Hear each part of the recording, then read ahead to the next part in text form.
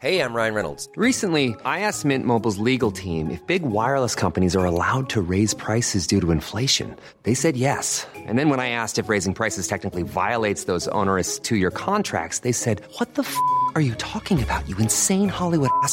So to recap, we're cutting the price of Mint Unlimited from $30 a month to just $15 a month. Give it a try at mintmobile.com/switch. $45 up front for 3 months plus taxes and fees. Promo rate for new customers for limited time. Unlimited more than 40 gigabytes per month. Slows full terms at mintmobile.com.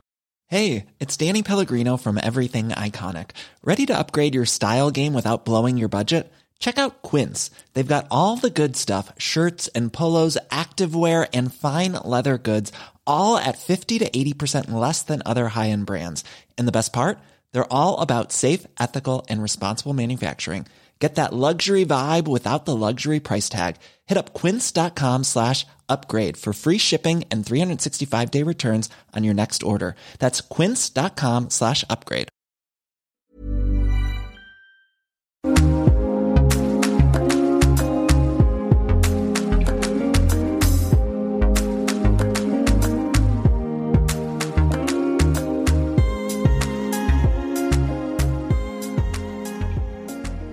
Welcome to Ireland's Birth Stories, a podcast created for women to share their experiences with pregnancy and birth.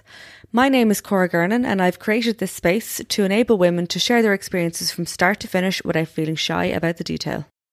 Just a quick thank you to those who are supporting me over on Patreon. I've had a few new faces over the past couple of weeks, so I'm really appreciative that you can support me. So it's a €4 fee a month, basically the price of a coffee, to show your support for the podcast and to help me keep it going. Thank you again, and I will leave a little link in the show notes if you'd like to support if you can. This week's episode is brought to you by Nook. For over 50 years, Nook has used the latest medical science to develop products that have helped over 50 million children and, of course, their parents.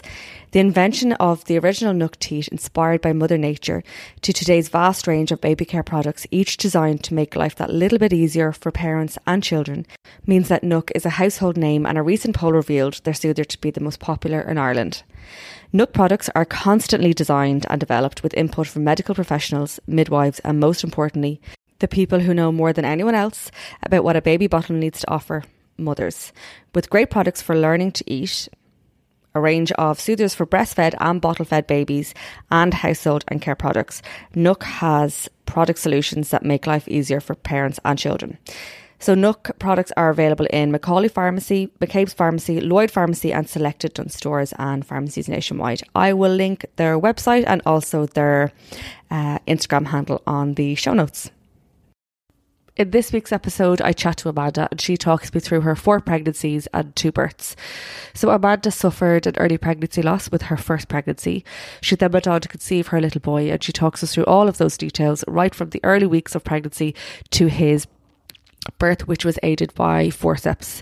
She then went on to get pregnant again, but unfortunately had a chemical pregnancy.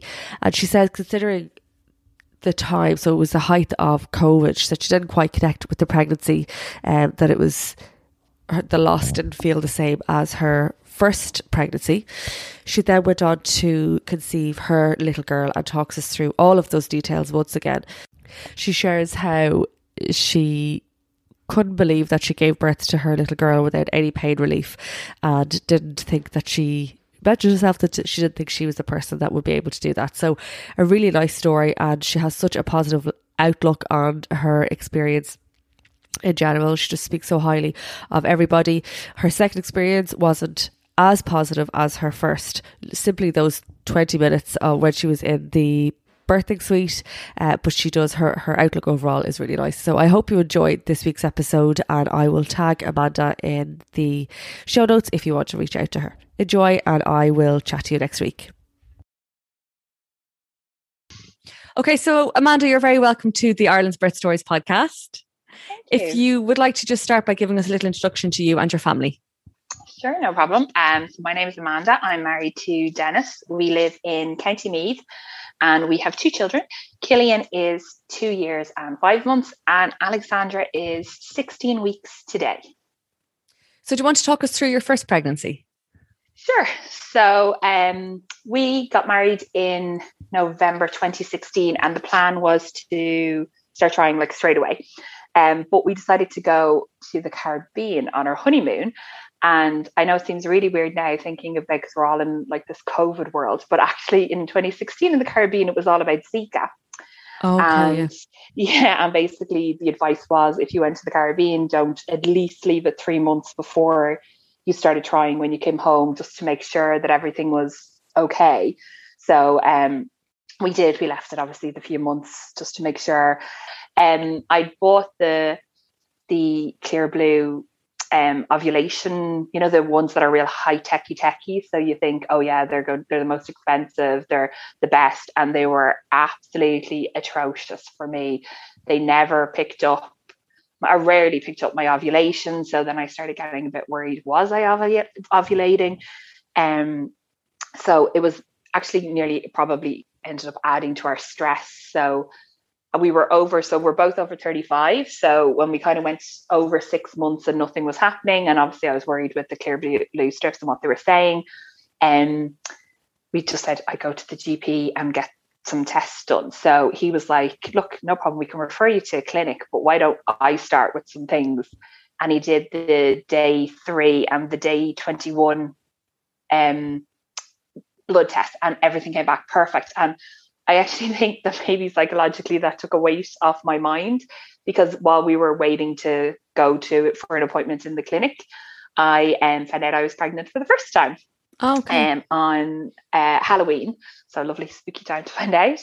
And everything was grand. We were obviously, like, I'm sure like so many people, when you're trying and you look at the pregnancy tests and you're trying to find the hint of a pink line when and they were stark white. So when I saw something, I kind of didn't even believe my eyes that it was happening. It was obviously really exciting.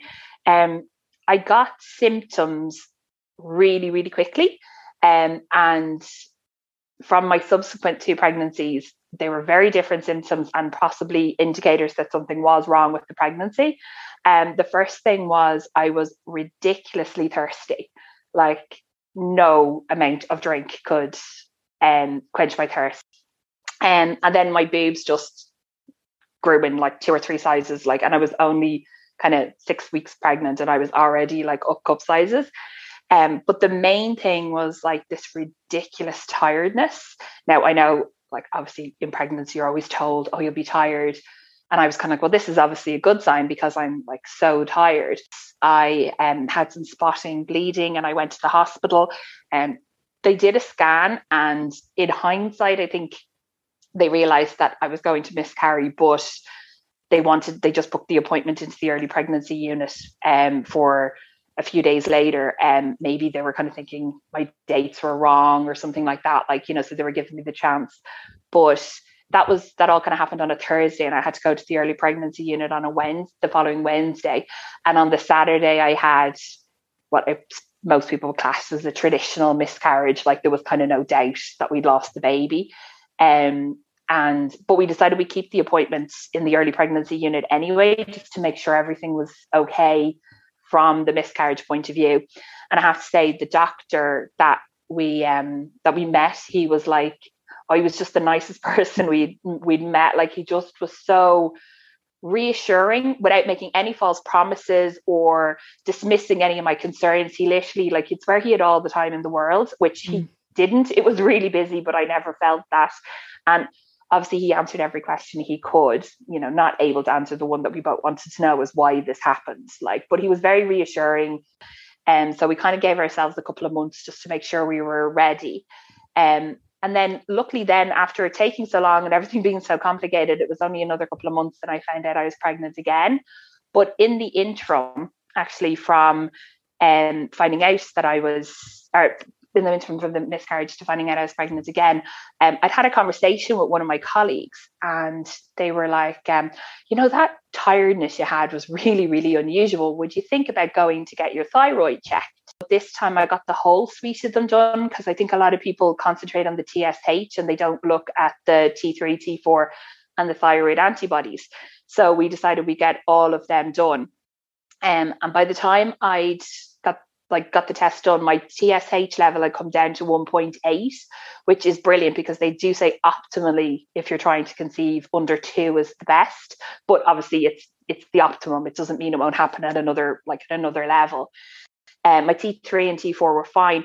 So I got these results, and I think I found out I was pregnant like 10 days later. So I was like on the phone going, hey, I'm pregnant. And they're like, okay, give it a week or two for your body to settle, and then come in and get the blood tests. So in between then, one night I was going to bed and I had a bleed, and my husband was obviously like, don't be worrying kind of thing. And it was really weird because I wasn't worried. I was like, no, I'm not having a miscarriage. This is my baby. I am going to meet this baby. This is my child. I 100% know it. So I got up and went to work the next day. I had to give a training session. And after the training session, I was like, oh, I should actually probably maybe go to the hospital and see. So I walked up and went in and I did the test. And I happened to mention, just like really conversationally, about my thyroid. So they were like, oh, we'll do your bloods here.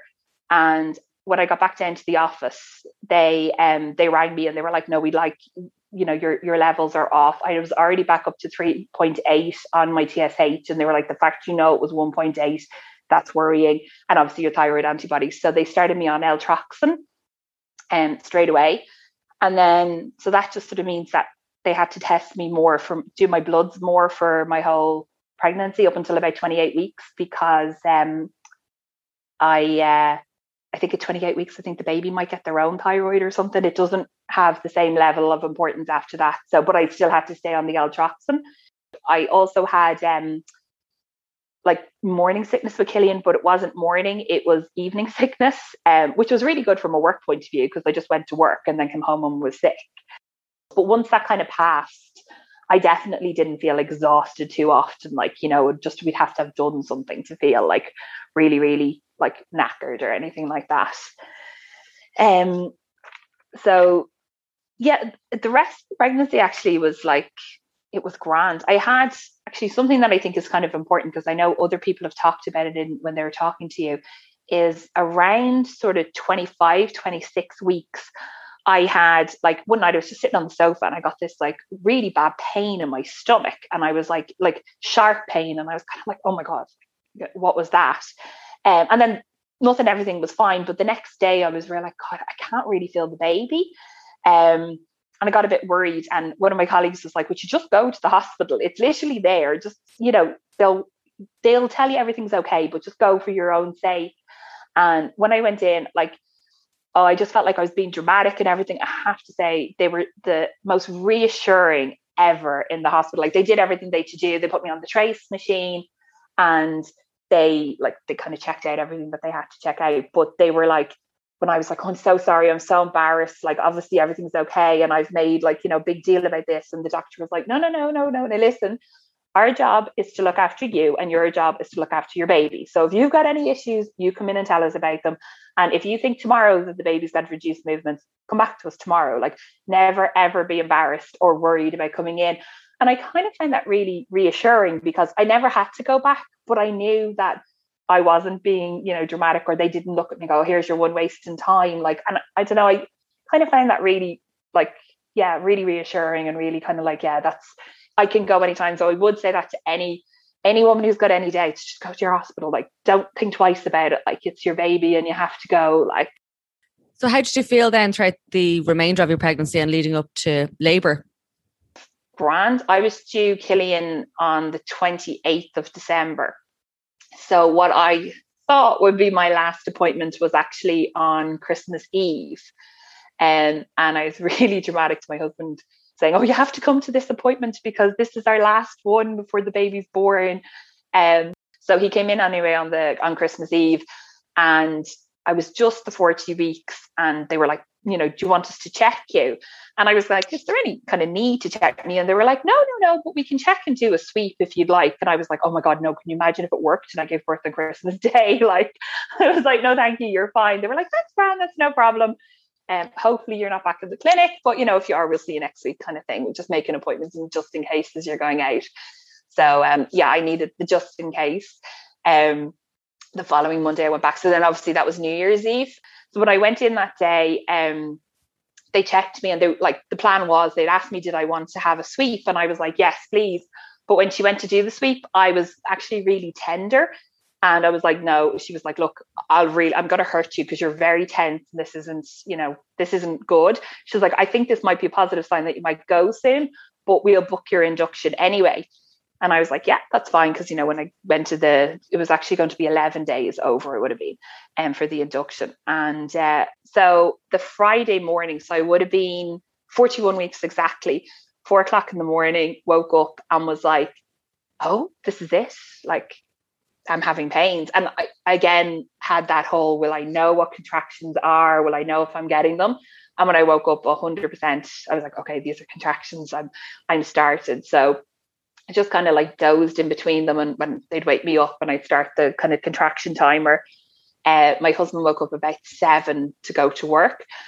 And I was very dramatic, like, no, there'll be no work for you today now. I've started. And he was kind of like, oh, right, okay. Are you sure? Like, and I was like, no, I'm pretty sure this is it. But they kind of fizzled out then towards the evening. There was like things stopped and it was like, okay, that's the end of that. Obviously, false alarm, wasn't going to happen. Saturday morning, 4:00, bang, woke up exact same, had contractions, was kind of like, okay, now maybe this time it's it, like, and they actually got a little bit intense that I got up and I ran myself a bath just, to kind of help with the pain. And that was grand. We went for a walk on the beach. We live like right beside the beach. So we went for a big long walk on the beach. But again, everything like fizzled out again. So I was like, okay. So then Sunday morning, bang, 4:00, exact same thing happened again. And I was like, there's no point in even getting remotely excited about this because this is just going to fizzle out again. Like, I'm sick of this. I'm going to be induced and I'm going to be absolutely exhausted because I haven't got very much sleep. So got up again Sunday morning, ran myself a bath, had that, got up, and I was kind of like, oh no, they're gone again. Like, that's definitely it. This isn't happening.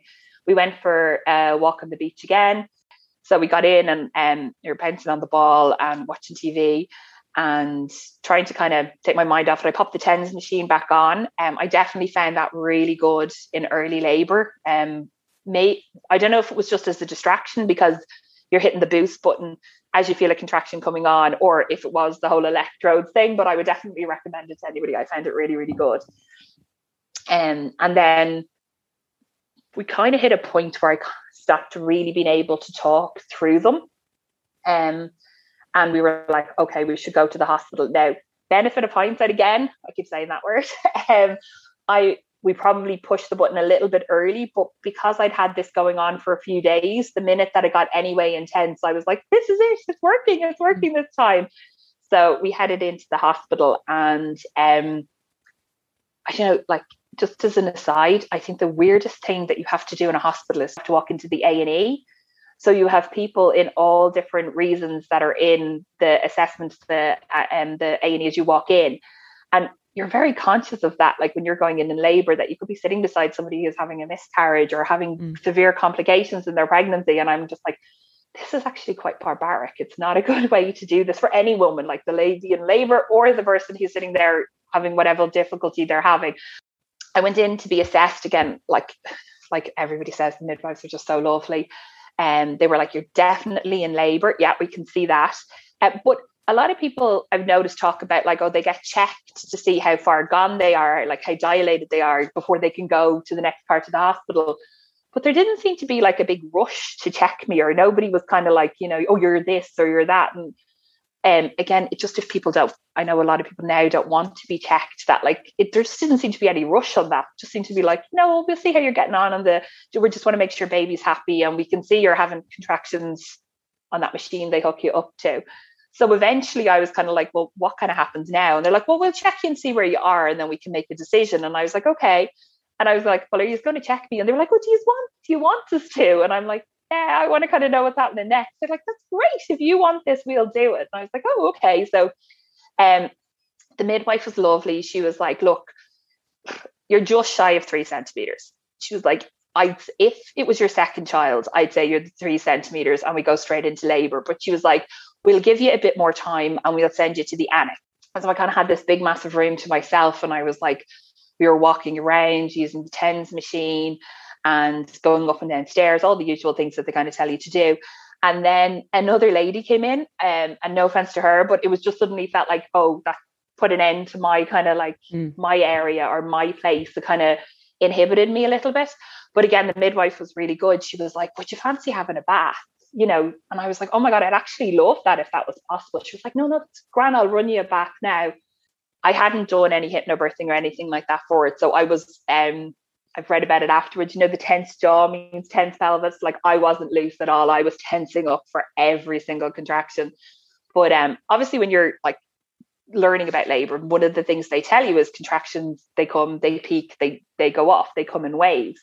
So during one of my like breaks, I said to my husband, they told me there'd be waves, there's no waves, but I'm sitting in a bath.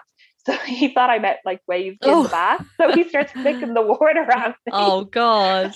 And I'm like, what are you doing?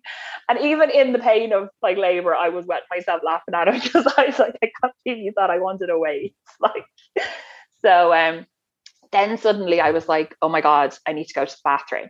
But I think my waters broke at that point, but obviously because I was on the toilet, I didn't notice. But I was like, I just thought I was really wet from the bath as well and stuff like that. So when I went back into the room, it was about 2:00, I'd say, in the morning at this point. And the midwife was like, I'm going on my lunch break now. And I was like, lunch break? It's 2:00 in the morning. And she was like, do you want me to check you? And I was like, oh my God, I'm so scared that if you check me now and you tell me that I can't go down to the labour ward and get my epidural, because my plan was I was always having an epidural. I was no doubts about it in my head. That's what I wanted. And I was like, if you tell me I can't have my epidural now, like I'm going to be devastated because I don't know how much more of this I can cope with. And she was like, that's fine. If you want, I'll be back in an hour. I can check you then. And I was like, yeah, maybe we'll just leave it the hour. Give me that time to kind of get more advanced. I'd say she was gone 30 minutes max. And I was like to my husband, get a midwife. I can't do this anymore. Get a midwife. So a lovely midwife who obviously I hadn't met before, but she was so nice. She was kind of like, she came and I told her like, they're very constant, the contractions. So she was like, I can stand here for 10 minutes, whatever it takes for you to be able to lie in the bed for me to check you. Don't rush anything. Don't put yourself in any kind of pain. So I got onto the bed and she was like, she seemed to be checking me for ages. And I was kind of like, okay, you need to go away. I need to stand up now. And she was like, is there any chance your waters broke? And I'm like, I don't know. Could you get away from me? And she was like, yeah, I'm sorry. She goes, I think your waters have broken. I think, but like, could they? And the dentist was like, well, she was in the bath. Like, maybe they broke in the bath. And again, I still hadn't copped on that they might have broken in the bathroom. And she was like, no, it's grand. You can go to delivery. You're 4 centimeters. Don't worry. So we went into the room and I remember walking over to the window and putting my face on the window because obviously it was a January morning. And at this stage, we were probably coming up to 3:00 in the morning and it was really cold. And I was like, oh, this is the nicest feeling I've had all evening, just this freezing cold on my face. Like, it was just lovely.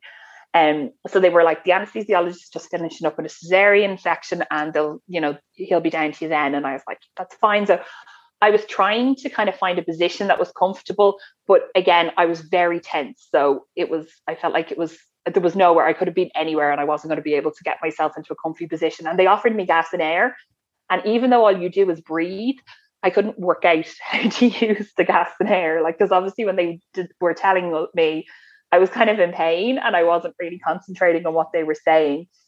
And so I was like, this is useless. I don't want this anymore. So I said to the midwife that I wanted to go to the bathroom. And she was like, are you sure? Like, and I was like, yeah, I just need to pee. Can I go to the bathroom? So I went over and I found sitting on the toilet like great relief, whatever position you're in. It actually was about the only place where I kind of felt comfortable. And when I was in the bathroom, I literally had this out loud conversation with myself, telling myself to stop being pathetic, that millions of women had done this before. And I was like naming all my friends who'd had babies. And I'm like, oh, like, if they can do it, you can do it. So come on, hop on to yourself. I'd say if there's anybody else in the toilet, they were like, there's an insane woman talking to herself in there. And I came out the bathroom and the midwife was there because she was obviously worried because I was gone so long to have my little chat with myself. And as we walked out, I can always remember this woman was screaming because obviously she was about to have a baby. And she was like, don't worry, she didn't have an epidural. You won't be like that. And I was like, let her scream. I don't care. And I walked off and I'm like, no idea why I thought that. But went in and the anesthesiologist was there and they gave me the epidural. And it was so funny. I'm one of these people who can't tell their left from their right. So he was like, got me to bend over, and the midwife was in front of me, and she was lovely, lovely girl. And she was like, right, now you're going to have to like stay really, really still. And like, that's going to be hard, but we'll try and get it in between. Because she had kind of picked up that it was kind of like about 6 or 7 minutes. And then I'd have this block of free time. So she kind of discussed it with the anesthesiologist. So they knew when to go in. So then he was like, can you feel it more on either side? And I could feel it more on one side, but I couldn't move my arm to say which one it was, but I couldn't work out in my head which side it was. So I started winking at the midwife to tell her what side it was. And the midwife was trying not to laugh in my face and go, I think she's saying it's more on the right side. And I'm like, yeah, that's it. That's what I tried to tell you. So he got it, like, then he did whatever he had to do, a little fiddle around, and everything was perfect. While I'd been in the bathroom, Dennis had said to them, like, you know, first of all, I really unfortunate, I hate being touched. So when the midwife was trying to give, like, to rub my back to help me or anything, or to show Den how to help me, I was like, please stop touching me, like, don't do that. And she was kind of like, oh, right, okay. Like, it wasn't anything she was doing. It's just me personally. I just don't like really being rubbed or touched unless it's like my husband. And he was like, we show her how to use the gas and air, because I think that will really help. So I was like sucking on it, well, until the epidural it worked. And oh my God, the best thing in the world. And I kept taking it out of my mouth and going, oh my God, my voice sounds so funny. And like, my husband was like, you sound the exact same. But obviously I was slightly off, and I thought everything was like, you know, I had this cool voice and everything. So I'd say I'd literally just gotten the epidural. So it was probably just 4 o'clock in the morning, because like I was about an hour in before, like in the labor and delivery room before I got it. And there was a midwife who I hadn't seen before. I think she was obviously covering for someone. And she just looked at me, and I'd say I had the epidural about 3 minutes. And she went, can I check you? And the midwife who's been with me all along was like, oh, she got checked just before she came over here, which is only an hour ago. And she's 4 centimeters. And she was like, I don't think, I reckon you're 10 centimeters, like literally by looking at me. And I was like, oh yeah, check if you want to check. And she was like, yeah, you're 10 centimeters. And I was like, oh, right, okay, great. So I had actually managed to make it to 10 centimeters myself without the epidural, but obviously nobody expected me to go that fast. So nobody had checked before I had gotten it. And I was 10 centimeters now. I just wanted an epidural, so I was very grateful. But also then from what happened afterwards, I was so glad I had the epidural. So they explained to me that after they give an epidural, that they like to wait for an hour to let the baby, when you're 10 centimeters, for the baby to move down, because obviously you don't feel as well for pushing. So again, I was like, yeah, that's fine, whatever you do. But then I started to kind of notice that we were getting people coming into the room a bit. And one of the clinical managers was suddenly there with me the whole time with the midwife. And Den could see on the machine that Killian's heart rate was dropping quite significantly. But like I couldn't see anything. I was just kind of looking around suddenly going, why are there people in the room? And he was like, oh, just see what's happening. So they asked, could they put the thing up, you know, on the baby's head? Yeah, I don't know what oxygen that's called. levels. Yeah, they were like, can we do that? And I was like, yeah, of course. And they were like, look, we're a little bit worried about the baby's heart rate. So we think instead of waiting the hour, we'll get you to start pushing now. Is that okay? We'll do a couple of practice pushes. We'll see how you're getting on. And I was like, yeah, like whatever you tell me to do. So it was really funny, because they were like, now we want you to hold your legs like this. And I remember turning to them and going, this is actually really uncomfortable. Is there any chance I could have the stirrups? And they were like, God, women very rarely want them. And I'm like, yeah, can I have those? Because I just felt like that they were help kind of give me a bit of grip or something. So they got those for me, and like I was pushing, and it was funny because they were like, I was completely opposite to most women. Most women, their first push is brilliant, and by the third push, they're kind of tired, so it's not very good. And I was like, by the third one, it was like my brain knew what I was doing, and my third push was always the best push. And they were like, you're kind of doing this backwards, but whatever works. Killian's heart rate just kept decelerating, and it wasn't coming back up. And they basically it was because he was stargazing. So I wasn't able to push him down as well as I would have been if he had been in the right position. So everything, like there were people coming in, but there was just a calmness. Like there was no panic at any time on anyone, even though everybody was doing their jobs really, really quickly. And the two midwives and Dennis were like, look, we're your team. We're going to work together with you, and other people are going to have little roles here, but like, you know, you just concentrate on us and we'll get this done, kind of thing. So I was like, yeah, okay, like grand. And I was still a bit oblivious to what was happening. I hadn't quite got my head around that there was something kind of wrong, which sounds a bit silly, but you're so locked into like, just push this baby out. Yeah. And then I was also still having whatever that continuous, like I was having a contraction and then I was having this other pain. Which was why I was having these pains for like 6 and 7 minutes. So even though the epidural blocked the contractions, it wasn't blocking this other pain. So I was working against it. When I had the pain, I rested. And when I didn't have the pain, I pushed. And they never really knew what that other pain was. They reckoned it was like spasming in my stomach or something like that. But they were like, we don't know what it is, but you're going to have to work against it. And so it was kind of a weird sensation. And so then they were like, look, we have to get the baby out now. This is like, we're kind of getting to a really like urgent stage. And the midwife, the clinical manager, was brilliant. She was like, now I'm just going to tell you now, this room is going to get really packed. Every single person that's going to walk into this room has a purpose, but you have the most important job in here. Okay. So it's all about you and it's all about your baby, but it will get busy. Don't panic. You know, everybody's here to support you and everybody will tell you what's going to happen and what's going to happen next, etc. So I was kind of like, oh, right, okay. So the doctor came in and he was like, look, this is the situation. We want to deliver the baby by forceps.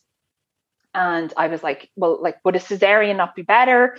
And they were like, no, like your baby's really far down the birth canal. Just that last little bit is causing the problem. So we want to get the baby out as quickly as possible. And this is actually better and safer for you and for the baby. And again, you read so much and forceps are bad, episiotomy is bad, everything is the enemy. Like, you know, when you're reading up beforehand, and I just kept saying to Dan, I didn't want this. I'm so sorry. I'm so sorry. I'm so bad at this. I didn't want this. And he was like, you're amazing. But nobody touched me. Nobody started because I hadn't, even though I didn't realize I wasn't giving consent, they wouldn't touch me until I kind of said, yes, you can do it. Okay. Now, obviously it's a panic situation, but nobody rushed me.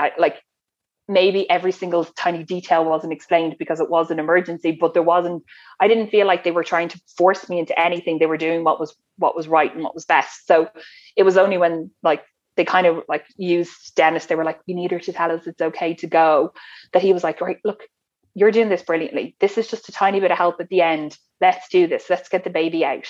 And I was like, okay, let's do this. So, the appeasement, he was out very quickly. Again, I think time goes just mental when you're in labor. It's really slow because you're in pain, but it's also super quick because you don't really know what's happening or how long anything takes. But I had asked for delayed cord clamping. And when Killian was born, he was obviously a little bit in shock after everything that had happened. And before they moved to do anything, the midwives turned to me and said, we have to cut the cord. Is that okay? And I was like, oh God, yeah, do that. And I was like, why isn't he crying? Like, because again, you think babies come out crying. And they were like, he's fine, he's grand, he's just a little bit in shock. So I was kind of like, he's in shock. So I'm like lying there looking, kind of going like, can I hold him? And they're like, just give us a minute. Like, you know, he's grand, everything's fine. So again, it probably was a really short amount of time, but I thought it was 10 years. And eventually he cried, and he was just like, oh, the relief that he's cried. It's just like, okay, everything's grand because he's cried. And I kind of knew everything was grand for him because all the people that they brought in, like kind of the pediatric people, all left. So I was like, okay, he's obviously fine because they're all gone. So that's good. And I delivered the placenta while I was waiting for him to come over. And they were. There's never been a faster or easier way to start your weight loss journey than with PlushCare. PlushCare accepts most insurance plans and gives you online access to board-certified physicians who can prescribe FDA-approved weight loss medications like Wegovy and Zepbound for those who qualify. Take charge of your health and speak with a board-certified physician about a weight loss plan that's right for you.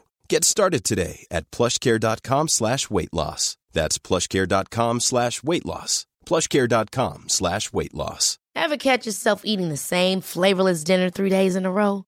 Dreaming of something better? Well, HelloFresh is your guilt-free dream come true, baby. It's me, Keke Palmer.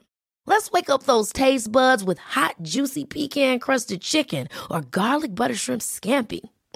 Hello Fresh. Stop dreaming of all the delicious possibilities and dig in at HelloFresh.com. Let's get this dinner party started. Hey, it's Paige DeSorbo from Giggly Squad. High quality fashion without the price tag. Say hello to Quince. I'm snagging high-end essentials like cozy cashmere sweaters, sleek leather jackets, fine jewelry, and so much more. With Quince being 50 to 80% less than similar brands. And they partner with factories that prioritize safe, ethical, and responsible manufacturing. I love that. Luxury quality within reach. Go to quince.com/style to get free shipping and 365-day returns on your next order. Quince.com/style. Life is full of what-ifs. Some awesome, like what if AI could fold your laundry? And some, well, less awesome, like what if you have unexpected medical costs? United Healthcare can help get you covered with Health Protector Guard fixed indemnity insurance plans. They supplement your primary plan to help you manage out-of-pocket costs. No deductibles, no enrollment periods, and especially no more what-ifs. Visit uh1.com to find the Health Protector Guard plan for you. We're about to start suturing me. And I was like, I was saying to Den, like, oh, will you take him? I don't feel very well. But like, he was obviously in a euphoric state. He didn't really hear what I'd said. And I was like to the midwife, like, could you just take him? And the midwife was like, are you doing okay there? And I was like, I'm just not feeling very well. Could somebody take him? And it just seemed like everybody was really busy doing whatever their little job was at the time, that nobody was really listening to what I was saying. So then I ended up going, God, somebody just take him. And everybody like turned and was like, what? Next thing I just gadonged backwards, and like they literally grabbed him. And like Den said that they were like to him, take off your shirt. So Den off the t-shirt and he did the skin to skin, sitting in a chair in the corner with Killian while they were trying to revive me. So there was a lot of blood apparently. So I lost like 1.4 liters of blood, 1.3, 1.4 liters of blood.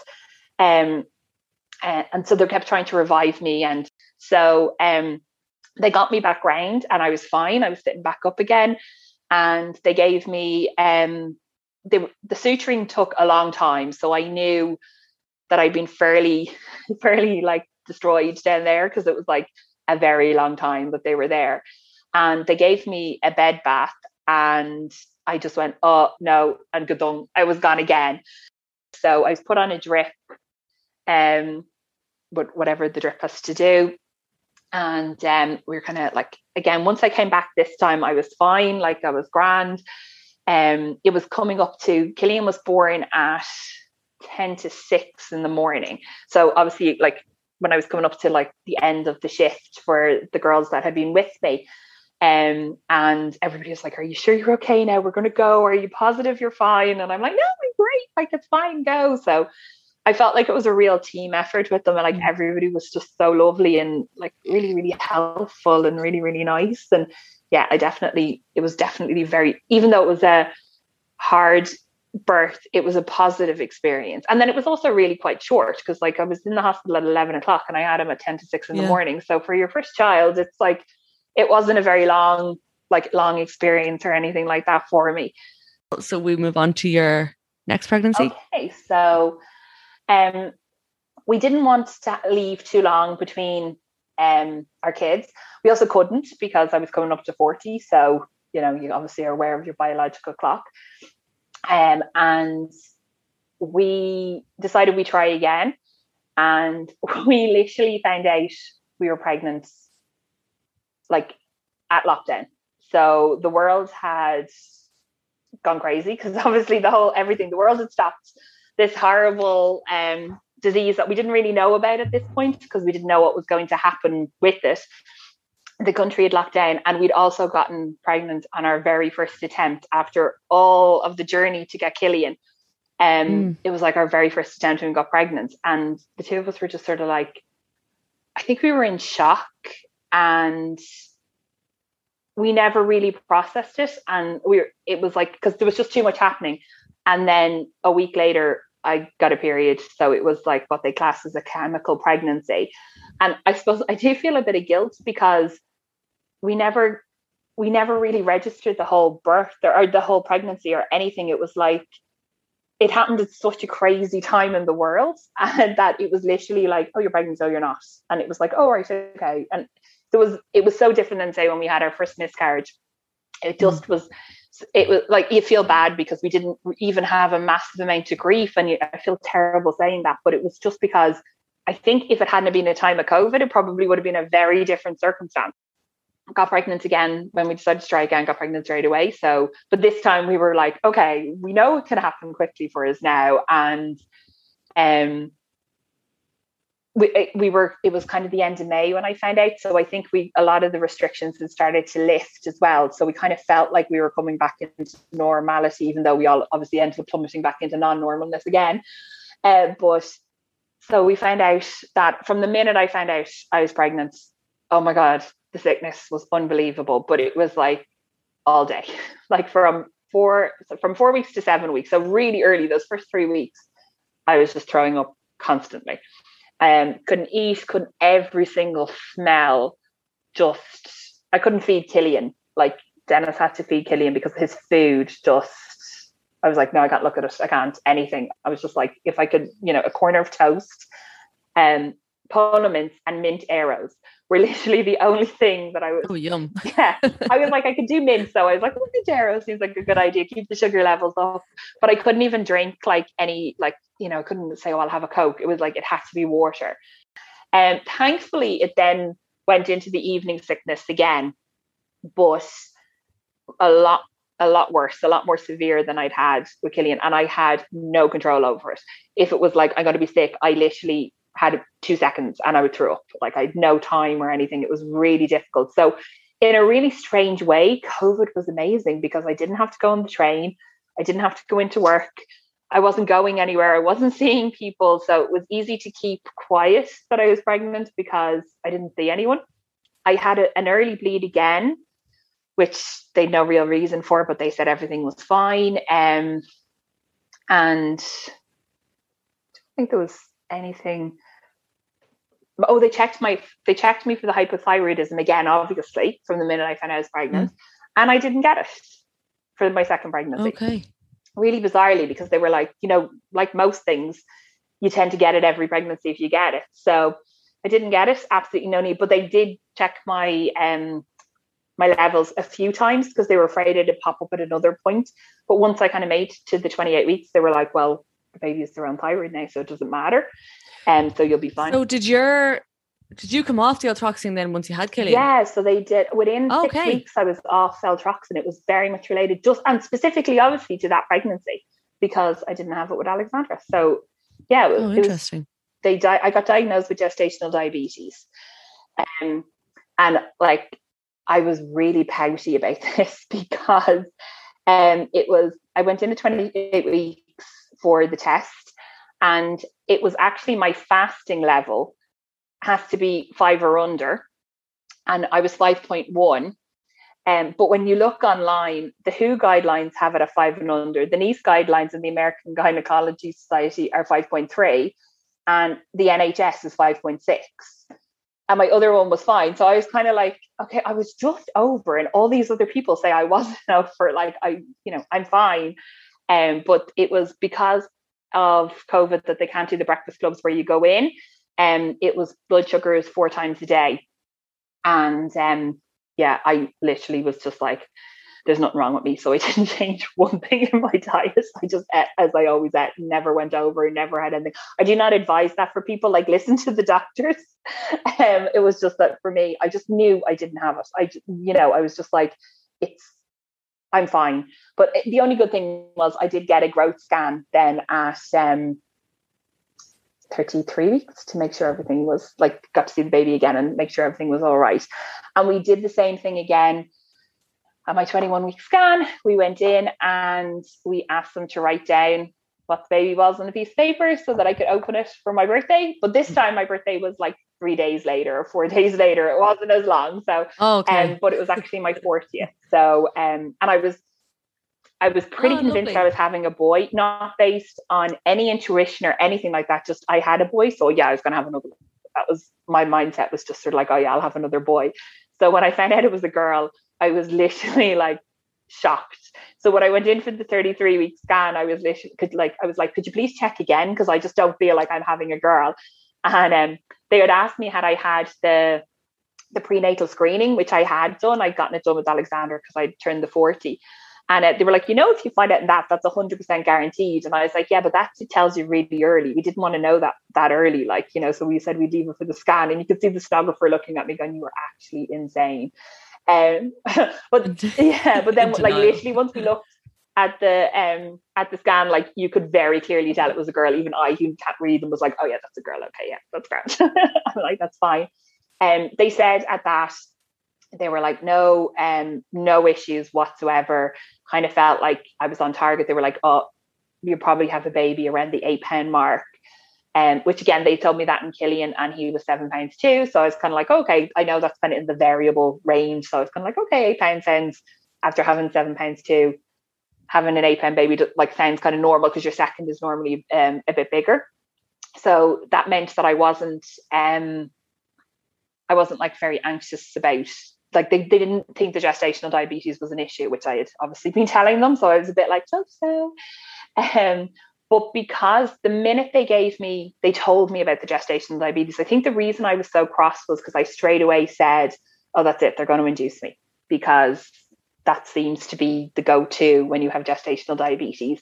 And I had this massive fear of being induced.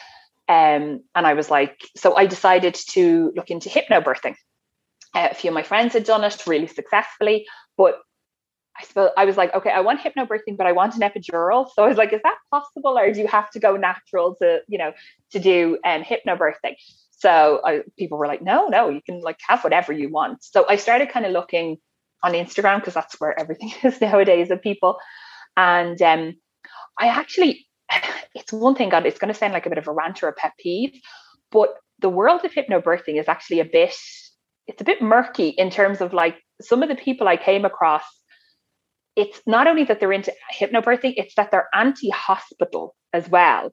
I was kind of like, are you not alienating the majority of women? Now, I know people are having home births, and obviously they have them for years and years, and I've great, have a home birth, it was never going to be for me.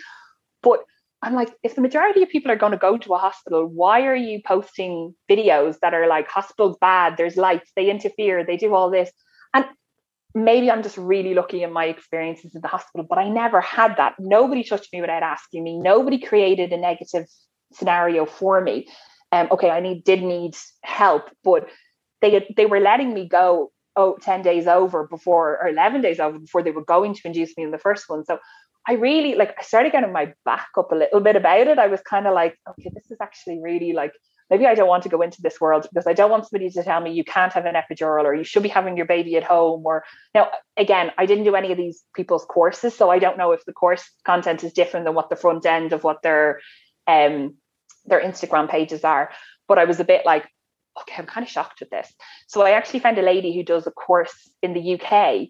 And I was like, her course was really reasonable. So I kind of went, I'll give it a try, because even if I don't like it, or if she starts doing a rhetoric that I don't enjoy, it didn't cost me that much money. So I found her really good, but I still had a bit of a tie up about the whole being induced because of the gestational diabetes. And then I got this great midwife one day on the phone, and because I was doing the breakfast club on the phone, and she was like, no, I can understand your worries. And yes, she was like, it's not a rule that we're going to induce you because of your gestational diabetes. Just so you know that it's not a rule. We will assess you and see how things go. So don't worry about that. But she's like, I'm just going to be really honest with you. We would lean towards an induction if you're going over, because she's like, you're over 40. And that is a thing. So she was like, don't just put all the blame on your gestational diabetes. Be aware of that as well, that, there's a couple of elements here for you. And I know some people might be really annoyed with that, but for me, at least, it was kind of like, okay, there's more questions I need to ask about, and more things I need to look into.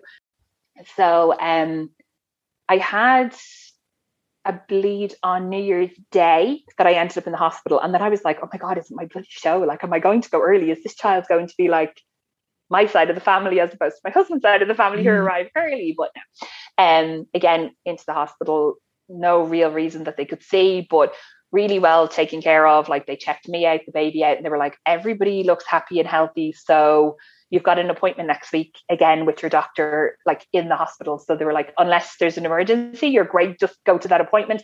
But again, if you bleed or anything in the interim, come back into us and, you know, we'll obviously check you out. Can I ask you, so your fear of induction, is that because of Killian's birth, even though he was a stargazer, or is that just no, you just blanket? I think this is a blanket fear from even before Killian. I just felt like everybody, well, and again, when I kind of looked into it, it's not true that everybody that I'd ever met who'd been induced had a negative experience, because it actually isn't true. I've met people who've had positive experiences, but it's like my brain only listened to the negative, which I think is human nature. Sometimes we do that. And like, you know yourself, I'm sure you sat in the train or the bus with the pregnant belly and some random old woman told you a hideous story of her birth. Yeah. That's what people, and that's what your brain hears, is all the, regardless of all the people who tell you their lovely birthing stories, sometimes you only hear the bad ones. And one of the reasons I like the podcast was because I love the balance of in here that people go, yeah, it was hard, but you know what, it was lovely as well. And it's one of the things. But yeah, I think it was just a blanket. I can't really associate it with Killian or anything. I went in at 38 and 4 days, and the consultant literally was like, I'm not giving you a sweep. Like, no, like, we don't give sweeps at 38 and 4 days. Like, a pregnancy is supposed to be, she's like, I feel a pregnancy should be at least 39 weeks before I even look and check you out. She's like, no, like, sorry, it's not happening, kind of thing. She's like, I understand your fears, but next week. So I was kind of like, all right, okay. Like, so I went in the following week and like literally like practically ran onto the table for my sweep. And she checked me and she was like, you're not even remotely dilated. She was like, I'm surprised that there's not even a tiny bit of dilation because it's your second child. Normally on your second, there's a little bit. She's like, literally nothing. She's like, there's no way I could give you a sweep today. She's like, I could. It could be extremely painful for you and it would have absolutely no benefit. It's not going to change anything. So I came home and spoke to my husband, and he's literally like, I don't understand the conversation. The doctor's told you to do this, go do it. And I was like, but this and that. And he was like, no, the most important thing is that you're safe and the baby's safe. The doctor's told you this is going to happen. This will make both of you safe. Have the induction. And I was like, okay. And when I thought about it, like, it's half his baby as well. I know it's like a lot of people, it's like, oh, it's my body, but like, it's his baby. And then his wife as well. Like, that side of it as well, that it's like, if anything was to happen, it's his wife it's going to happen to, and then obviously then his child. So I was like, you know what, I've still got 6 days. So when I rang and said I take it, because I couldn't get booked in on the day I was due, it was a couple of days later, I had 6 days. So I mean, like, I was insane. I think I was bouncing on balls at, like, I'd wake up to go to the bathroom at like 4 o'clock in the morning and bouncing the ball for half an hour to try and do something. I was curb walking. I was like, obviously I had more of the acupuncture. I was doing everything that I thought was possible to try and avoid this dreaded induction.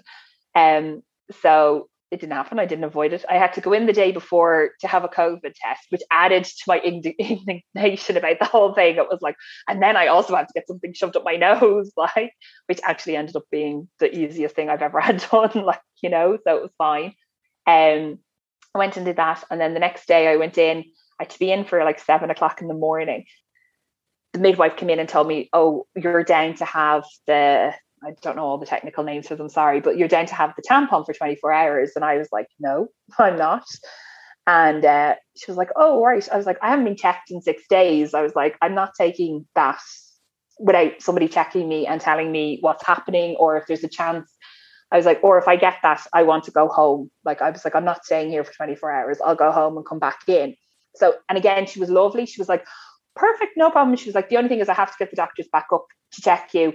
And they've left the word, so there will be a delay in seeing you. Like, you know, are you okay with that? And I was like, yeah, that's fine. Absolutely no problem. So when I came back up, when the doctor came up to me, she was like, is there a reason you don't want it? And I was like, well, I was at the consultant 6 days ago. Like, loads of things could have changed in 6 days. So she's like, yeah, that's true. We'll check you. So when they checked me, I was actually 2 centimeters dilated. Oh, okay. So yeah, so they were like, okay, good that you did this. So the doctor was like, now your cervix is like 100%, like, you know, it's real thick, but you're 2 centimeters dilated, so we can give you the gel instead if you're happy to proceed with the gel. And I was like, yeah, because the gel is 6 hours. So in my head, I was like, okay, that'll be 6 hours. At the very most, they'll give me another one. That's another 6 hours. I was like, I was kind of in my head, I'd have the baby the next day. So I was like, I can still have it the next day and I can still be home on Friday to see Gillian. That was all in my head. That was all. I just wanted to go home and see Gillian.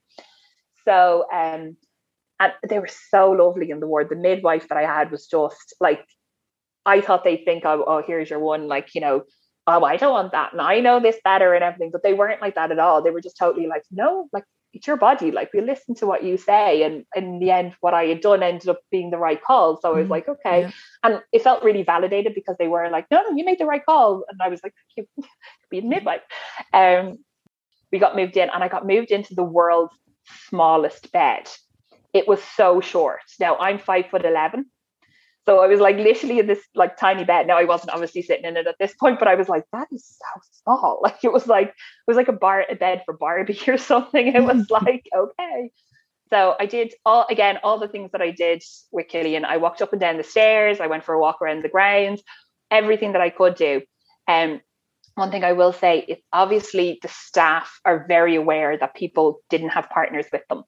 And everyone I met had a chat or a friendly word or a keep going there, love. It was like, I can't even describe how lovely it was. Like I was walking up and down about 4 floors and I kept meeting like cleaning ladies on each floors and they were like, how are you getting on? And it was just lovely. The security guards, I called into the shop to get a coffee and she was like, oh, you've been induced? Like, because obviously they know, like, probably know when people are in labor, probably know how dilated somebody is by looking at them in fairness. Like they worked in the rotunda for so long and they were so like, it really felt supportive and lovely. And the midwife, it's so lovely to hear. Like, honestly, it'd just be one thing because I don't know when this will go out and hopefully regulations will have gone back and like common sense will have prevailed and partners are allowed back in again. But like, just to reassure people, the hospital people are lovely.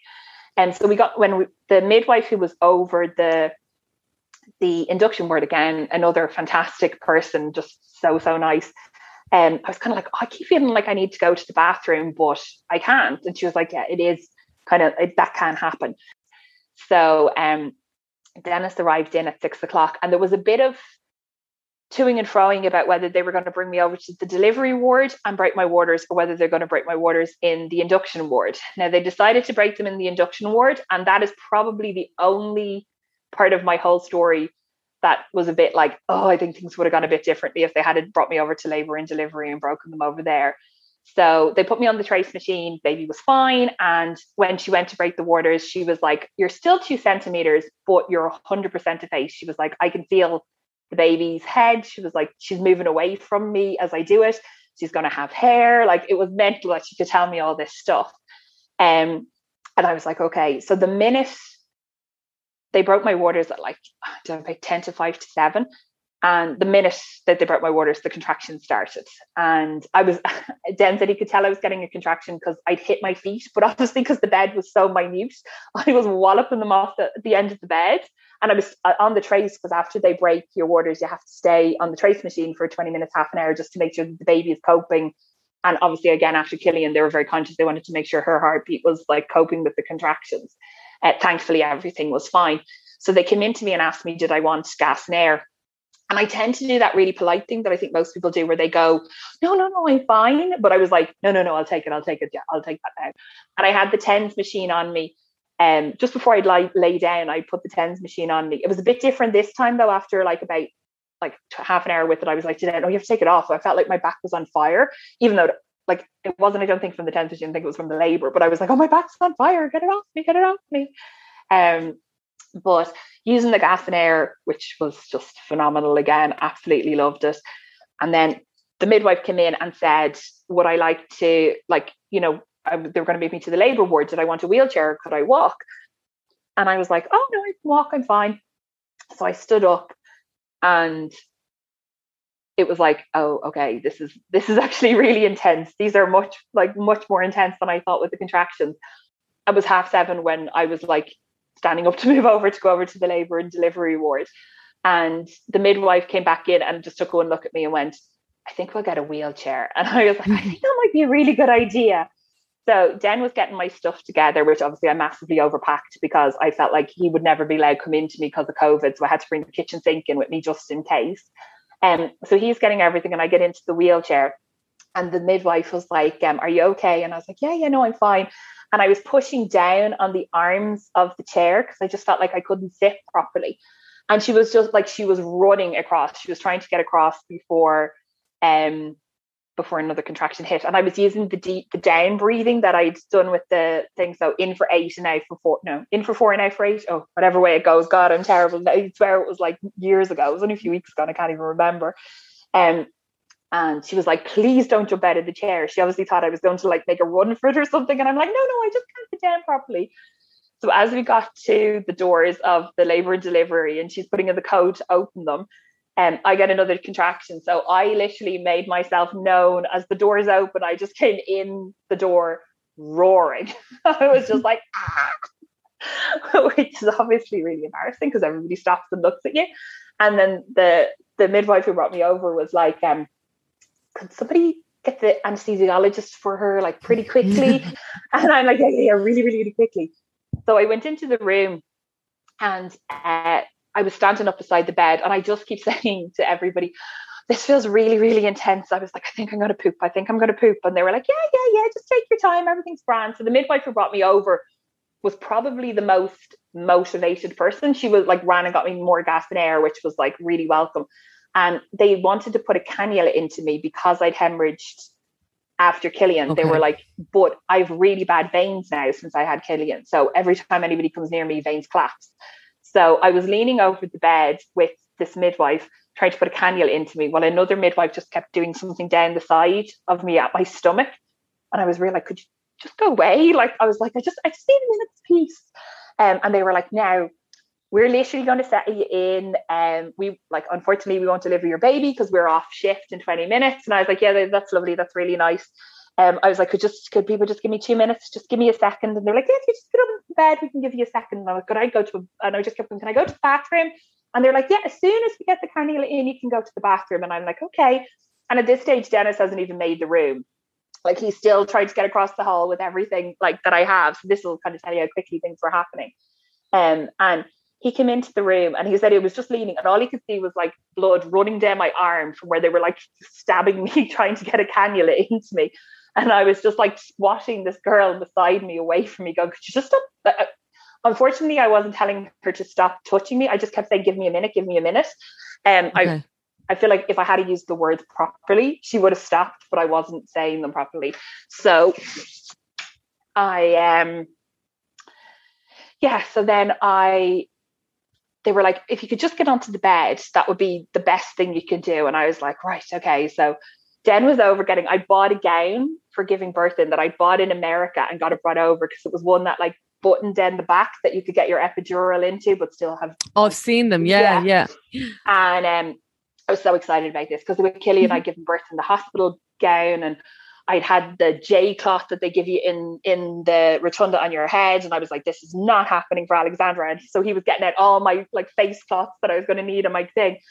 And next thing I got up in the bed and I was like, I'm pushing. And they were like, stop, you're only 2 centimeters. And I'm like, no, I was like, oh my God, this baby's coming out. I'm pushing. And I was like, help me. And I was really overwhelmed by everything. Because as far as I was concerned, I was 2 centimeters. And I was like, oh my God, I'm going to really damage myself and I can't control this.